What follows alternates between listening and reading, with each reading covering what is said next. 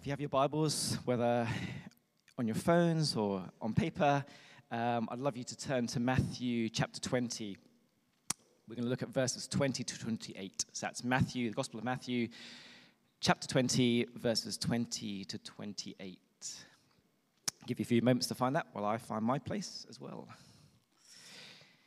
So during the summer months, we have taken a hiatus out of our regular preaching passages. So we have been going through the book of Acts at Sunday at 6, and we've been going through the book of 1 Corinthians at 10 a.m. services. So this is a little bit of a chance for us as a leadership team to kind of pause and to reflect and just ask God to help us to think about what, as a church, do we feel we need to know. Something that's good to do, a bit of a topical study and a topical view in terms of what God wants us to speak on. So last week, Helen preached on legacy and what it means to leave a legacy and how that legacy is sometimes different to what the world sees as legacy. And out of the springboard of that, I was thinking and praying while on holiday just about what does leaving a legacy mean in terms of practically in our hearts? What does it mean in terms of wanting to leave a legacy for Christ? But where do we start? And I always think that when we go and think about where do we start, we go to Jesus. And we think about what Jesus said about leaving a legacy. And the topic Jesus is going to be speaking about today in this passage in Matthew 20 is about greatness. About greatness. And the path towards greatness and the heart towards how we can achieve greatness. So I want to just read Matthew 20. We're going to ask the Holy Spirit just to speak as we read his word. So I'm reading from the ESV version. You may have a different version, but hopefully you get the same gist from it. So Matthew 20, verses 20 to 28.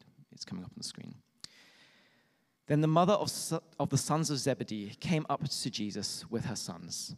And kneeling before Jesus, she asked Jesus for something.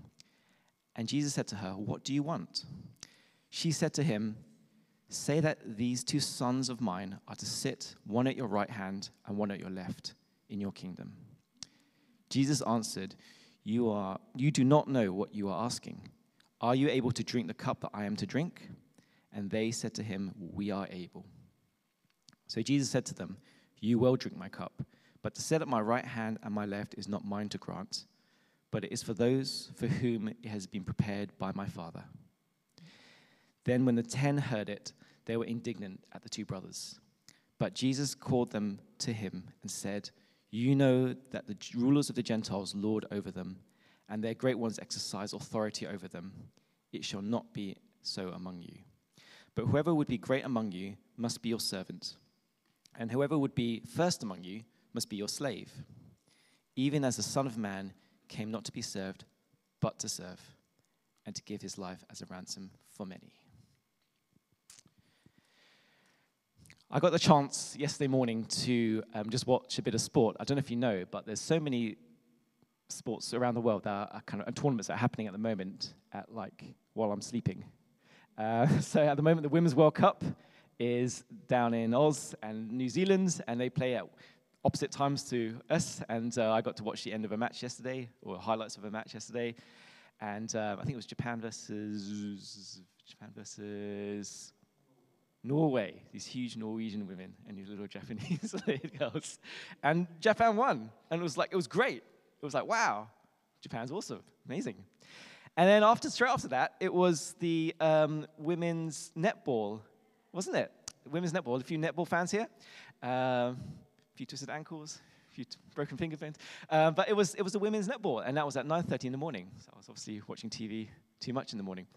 And it was like, wow, England, semi-final against New Zealand. And New Zealand and Australia, apparently the only people who have won the Women's World Cup, Netball World Cup. Is that right? I don't know any statistics.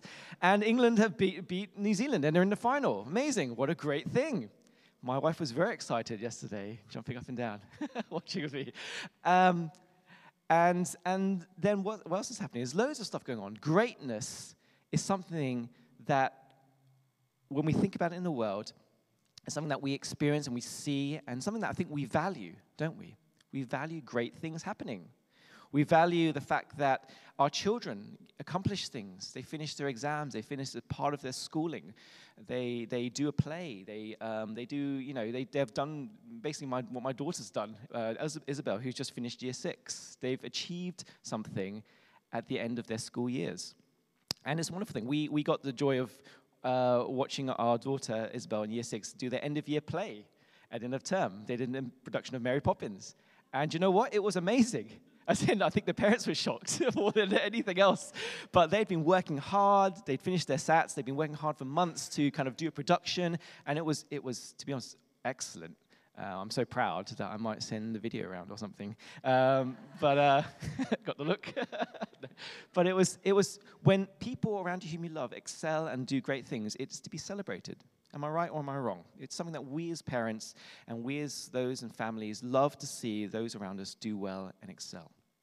And I think when I think about myself, I want great things for myself. I want great things for my loved one. And I don't think it's a wrong thing to desire great things.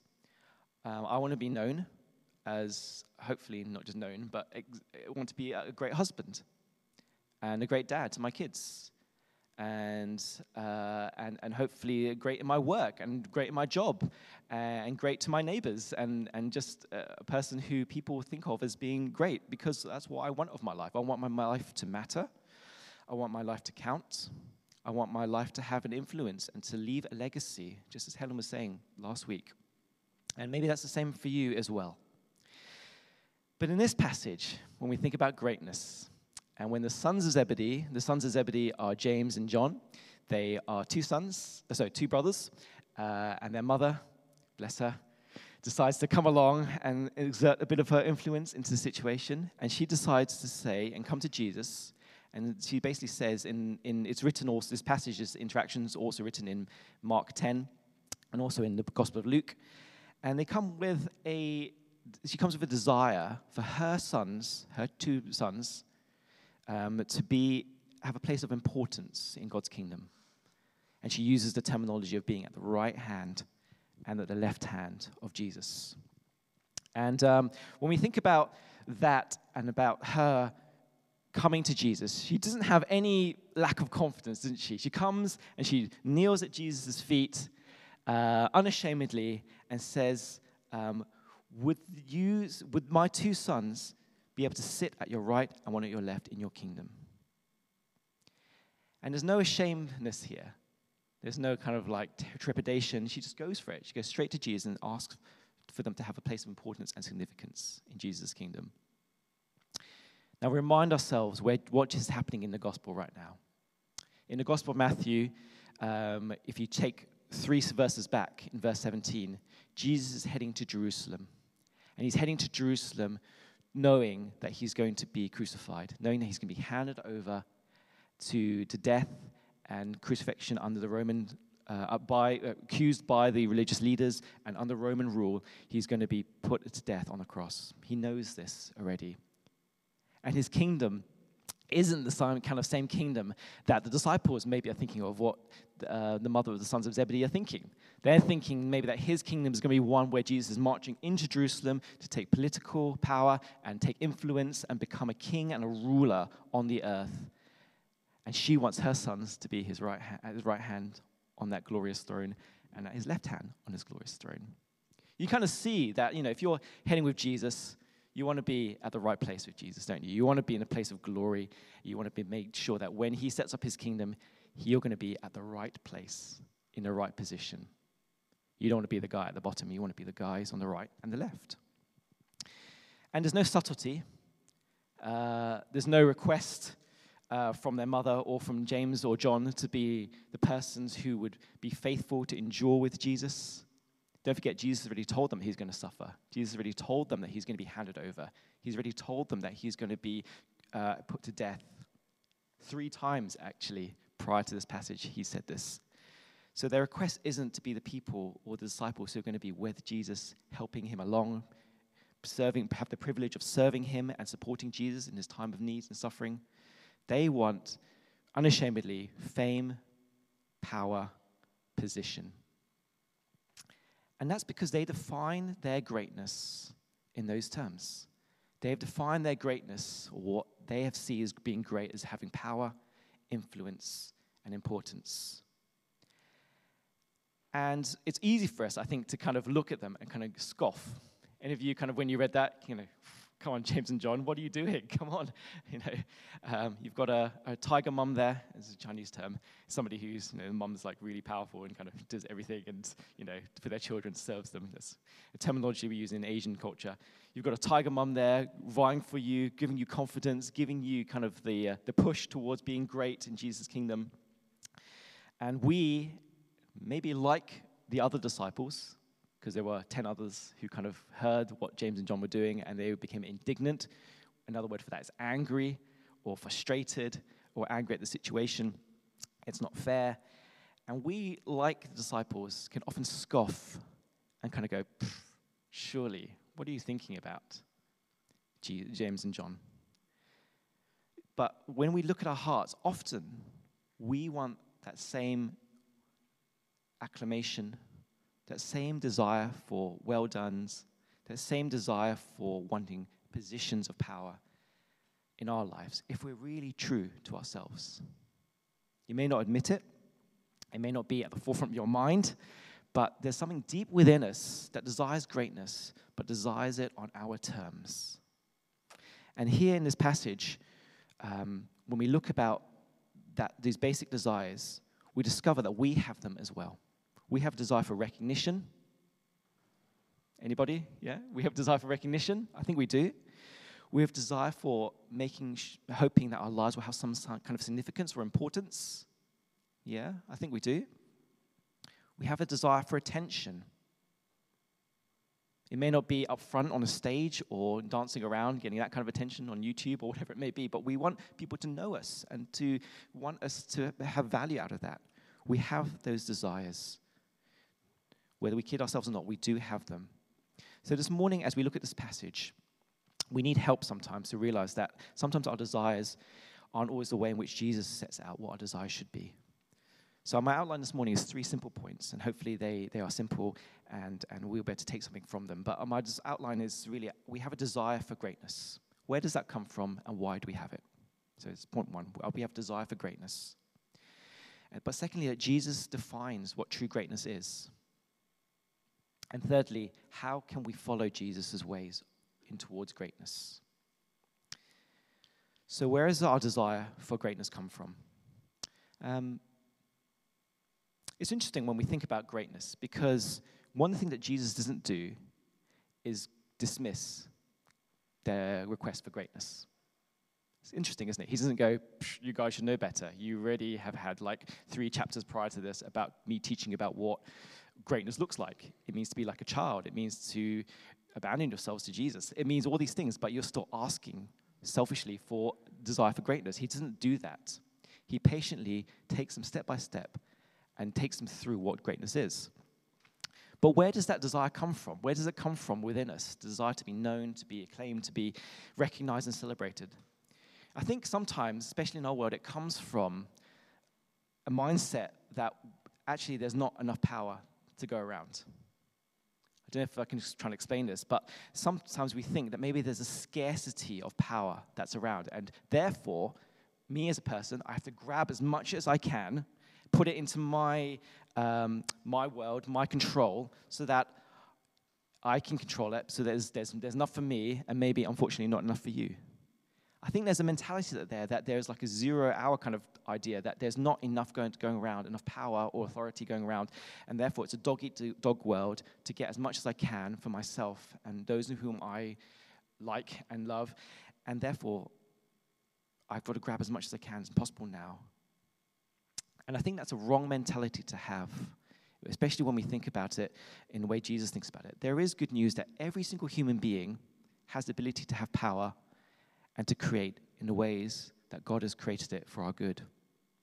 It's actually interesting, as we serve people, and as we serve and we give our talents and we share our gifts, that actually we're able to release greatness in other people. For example, for those of us who are musical, when we look on the stage and we think, wow, Emma, you played so well on that piano, or you sing so well, or Johnny, or Dan, or Justin on drums, we think, wow, that's amazing. These guys have got great skill and are able to serve and to lead. But actually, one of the great things they can do, and not a suggestion, but just an idea, is that actually not by hoarding it, but by sharing it, by offering your skills to someone else, you're able to empower them towards greatness as well.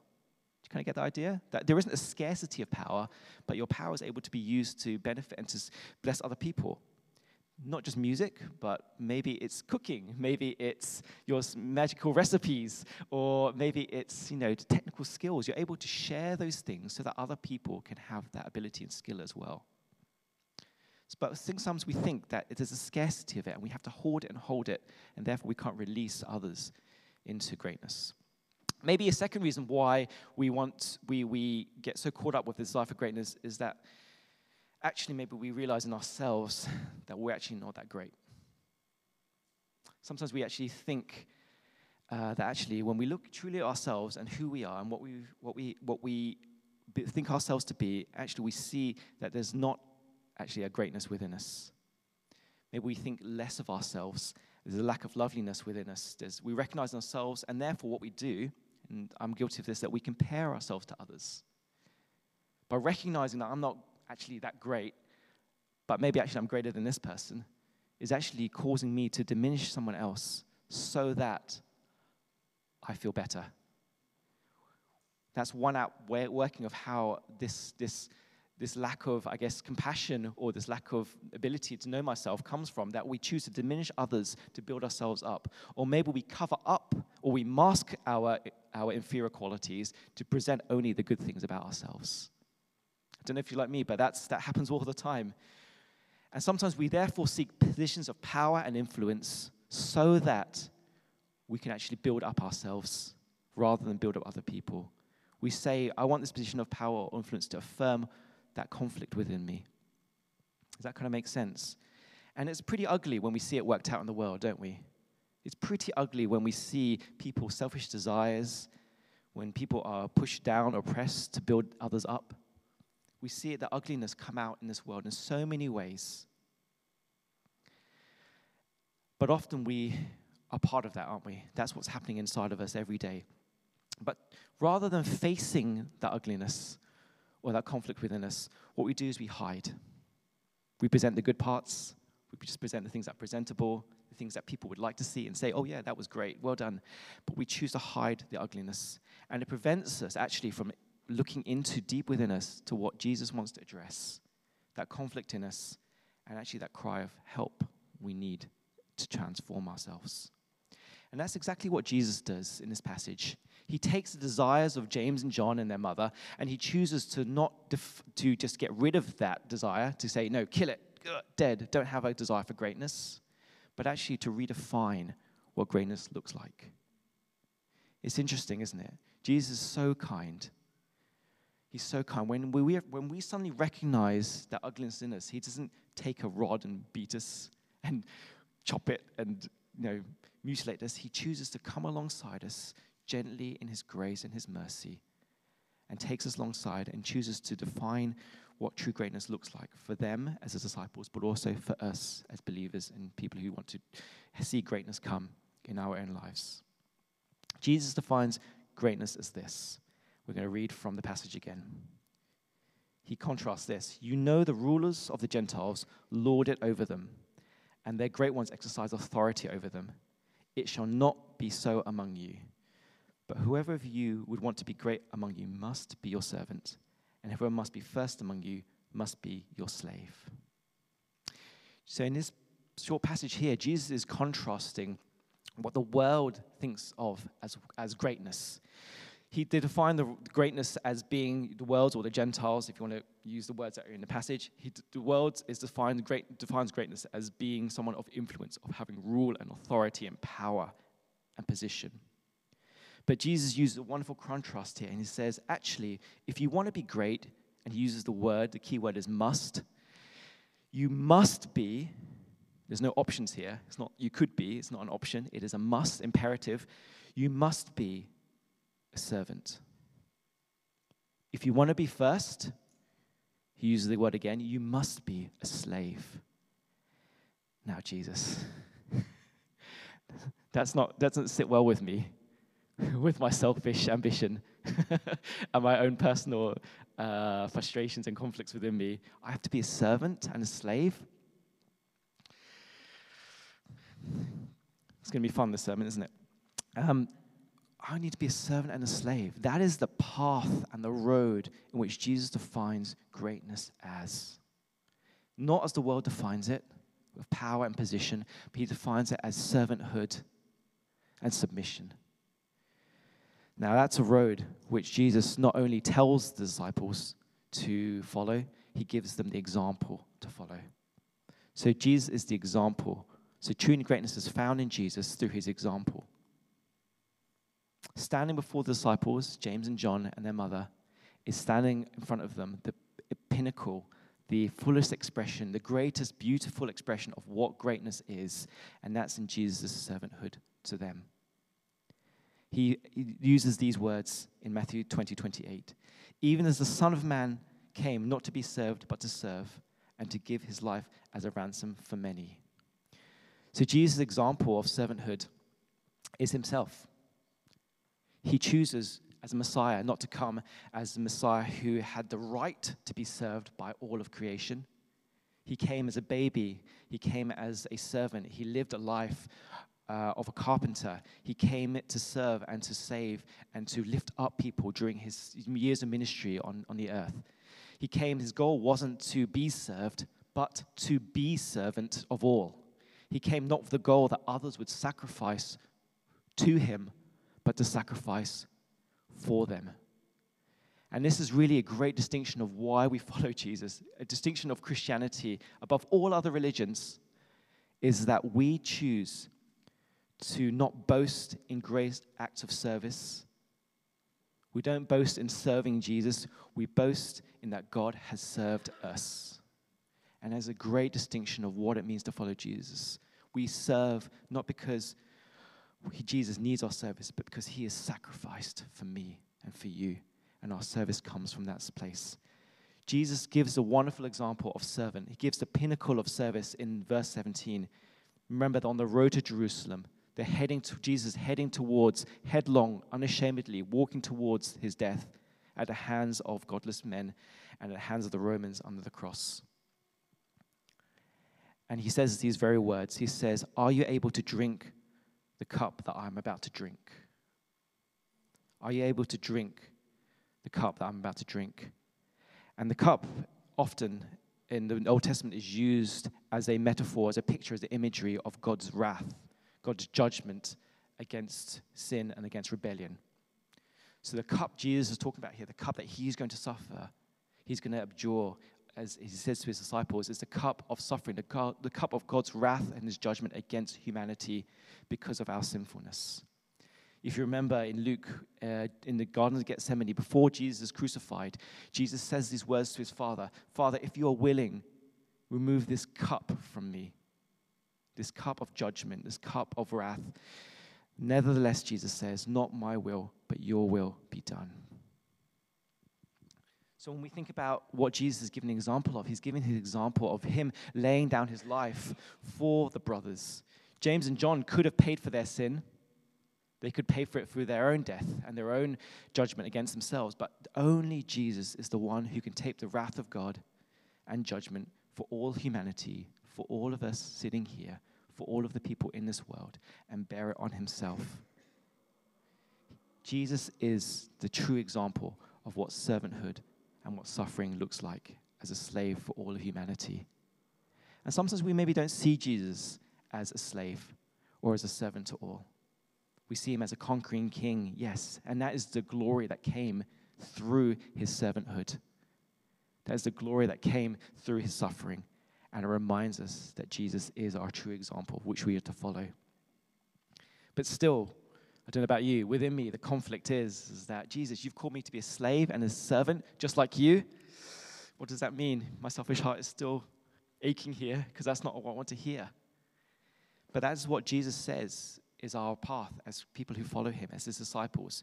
True greatness is found through serving others, through serving our Lord.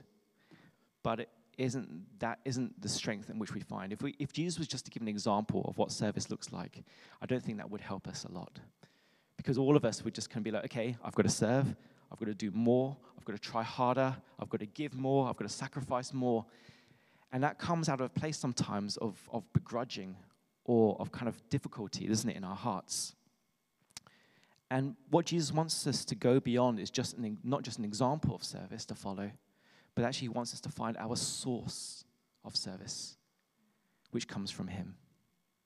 He wants us to find a place in which we as Christians will serve at a place of joy, of grace, of thankfulness, of, just love, because something has happened in our lives.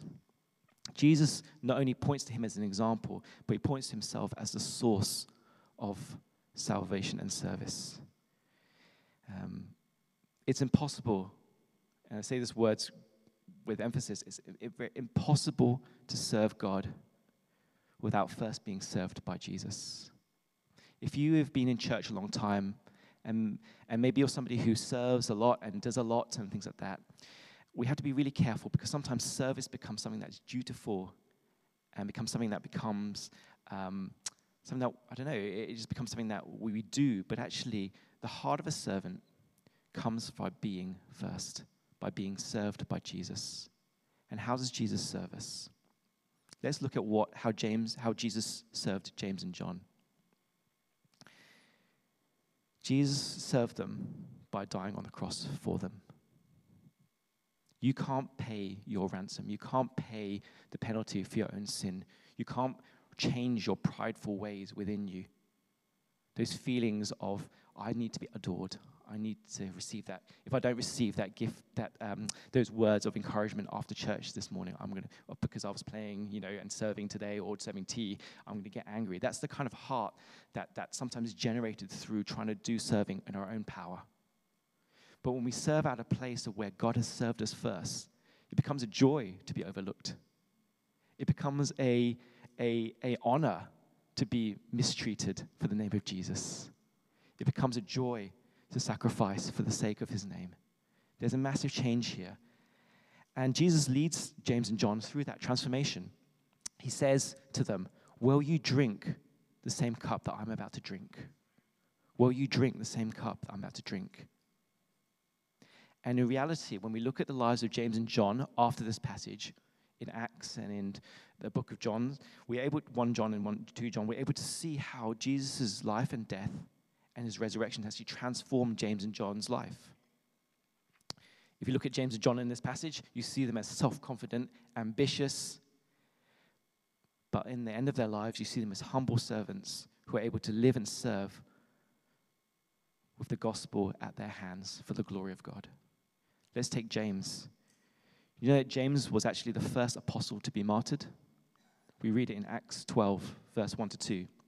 It says this, that James, at that time, Herod and the king had laid violent hands on some of them who belonged to the church. And Herod killed James, the brother of John, with the sword. James is the first apostle to be martyred out of the 12. And I love how we can see God's view of James in that position. Psalms 16:15 says, precious in the sight of the Lord is the death of his saints. Precious in the sight of the Lord is the death of his saints. I can just imagine in that situation with James on his knees, kneeling before Herod, served the church, loved the church, but at the end of his life, Jesus, his Lord, looking down on him and just adoring him, precious in his sight. There was one self-centered, self-ambitious disciple, now humbly submitted to the will of Jesus, kneeling down before his executioner. What has happened since Matthew 20 and Acts 12? What's happened is that Jesus has died. Jesus has become James's ransom for his sin. Jesus has freed James from sin and selfishness and self-ambition. What about John? What happened to the disciple of John? John, his brother, would also be transformed by the gospel. John suffered persecution, and he was, at the end of his life, we understand that he was banished to the island of Patmos on his own. But we can read John's letters. It's a wonderful thing when you can read the disciples' letters and understand their life story. But John was the disciple who really understood the depths and preciousness of his Lord's servanthood towards him. 1 John 3:16 says this, by this we know love, that Christ laid down his life for us, and we ought to lay down our lives for our brothers. What's transformed John from being the selfish, self-ambitious disciple to being the one who now says we ought to lay down our lives for our brothers? It's Jesus who has died and become John's ransom for his sins. In Matthew 20, we don't see James and John serving their brothers, do they? We don't see them serving the other 10. We see them going headlong after ambition and position and power. But I'm saying that if we try and serve out of a place of just going forward and following just that example, without being served by Jesus, you will burn out. You will become resentful. You'll become angry. You'll become bitter. You'll remain self-centered in your serving.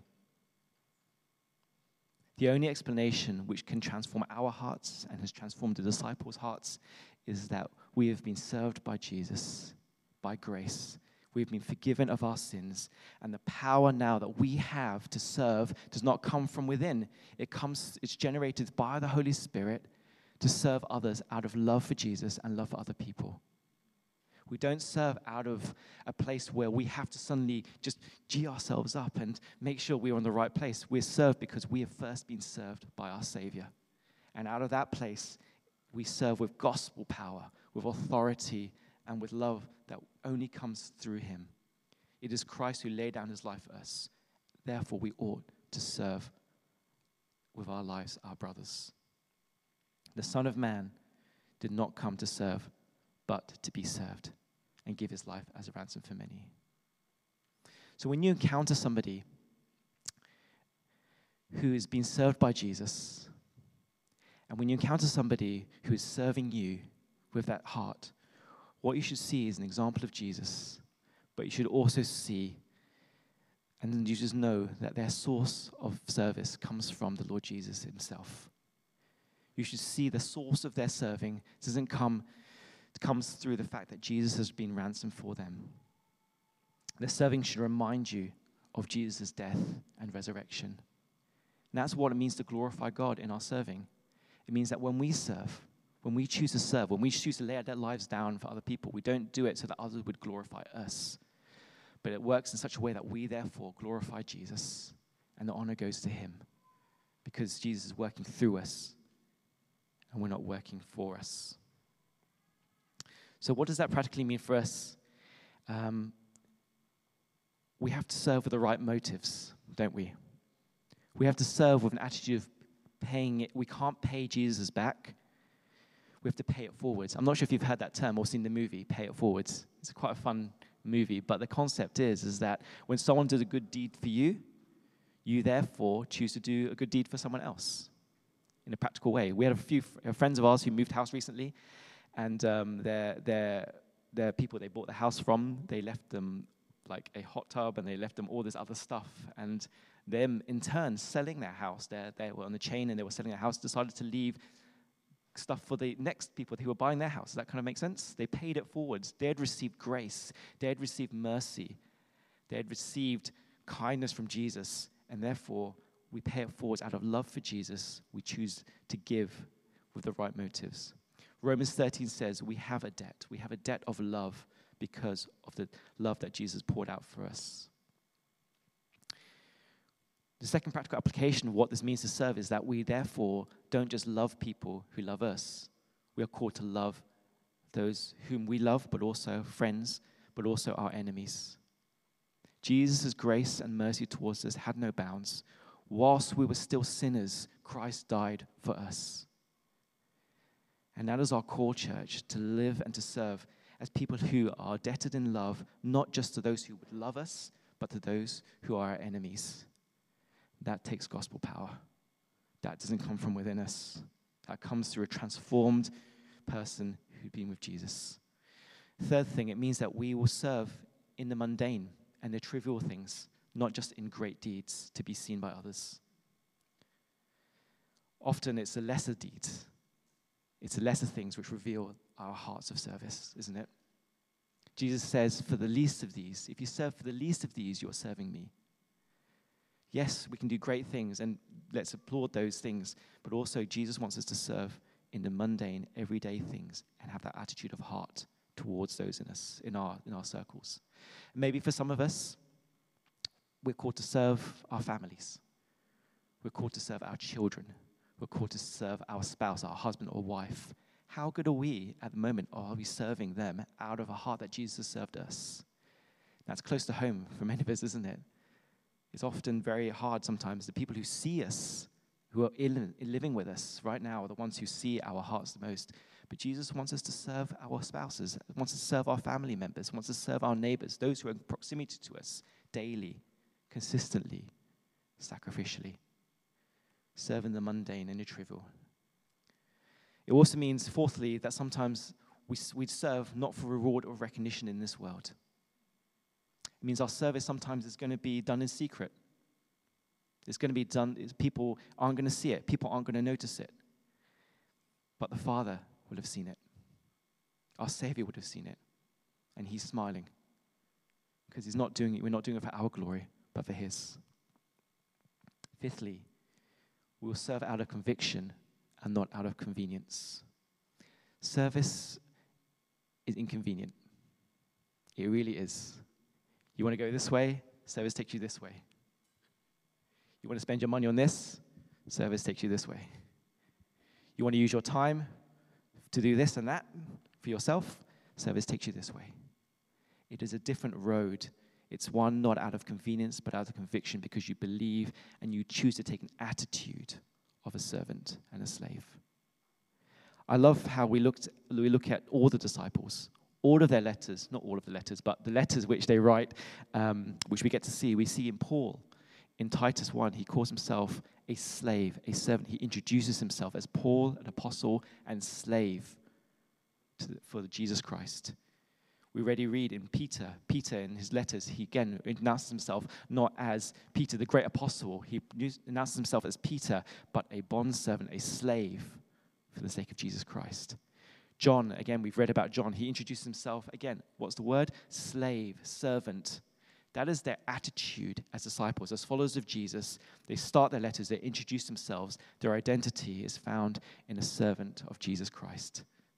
Not as a disciple who is sitting at the right or left-hand side of Jesus, but they choose to subvert themselves to his lordship.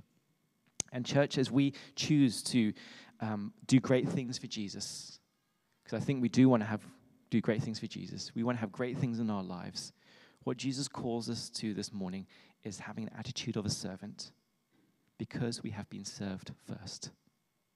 I want to close this morning by just... I couldn't do it any more eloquently than this, but Martin Luther King has a sermon called The Drum Major Instinct. The Drum Major Instinct. It's a wonderful sermon which I got to listen to over my time away on holiday. And it speaks through this passage as well. It speaks through Mark 10, but it's a similar passage that Jesus is speaking to in the Gospels. And Martin Luther King is encouraging his congregation to seek greatness, but to do so through service and love. And you can listen to this sermon online on YouTube. So just go search Martin Luther King Drum Major Instinct, and you can listen to yourself. But I just want to end this morning by quoting from that sermon, just to the end, his closing words. And hopefully this will encourage you. Dr. King says this: one would have thought that Jesus would have condemned James and John. One would have thought that Jesus would have said, "You are totally out of place. You are selfish. Why would you even raise such a question?" But that isn't what Jesus did. He did something altogether different. He said in substance, "Oh, I see that you want to be first. You want to be great. You want to be important. You want to be significant. Well, you ought to be. If you're going to be my disciple, you must be." But he reorders their priorities. He says, don't give up this instinct. It's a good instinct if you use it right. It's a good instinct if you don't distort and pervert it. Don't give it up. Keep feeling the need for being important. Keep feeling the need for being first. But I want you to be first in love. I want you to be first in your moral excellence. I want you to be first in generosity. That's what I want you to do. So Jesus gave us a new norm, a new definition of greatness. If you want to be important, wonderful. If you want to be recognized, it's a wonderful thing. If you want to be great, it's wonderful. But recognize that he who is greatest among you shall be your servant. That's the new definition of greatness. And the thing I love about that definition, in giving a definition of this greatness, it means that everybody can be great. Everybody can serve. You don't have to have a college degree. You don't have to know Einstein's theory of relativity. You don't need to know thermodynamics and physics. You just need to serve. You only need to have a heart full of grace, which is given by Jesus abundantly. A soul that is generated by love, and you can be that servant to all. Lord Jesus, I thank you that you give the power. You give the authority. You've defined what greatness is in your word. You've showered us, Lord, with your love and your great love and your mercy, that we've experienced your forgiveness. We've experienced freedom from death and freedom to live for you through your resurrection. So today, Holy Spirit, would you come on your people? Would you show us, Lord, how to love, how to serve, how to make a difference for your glory, not by being full of self-ambition, but by being servants for all and having a heart full of grace. We pray all these things in Jesus' name. Amen.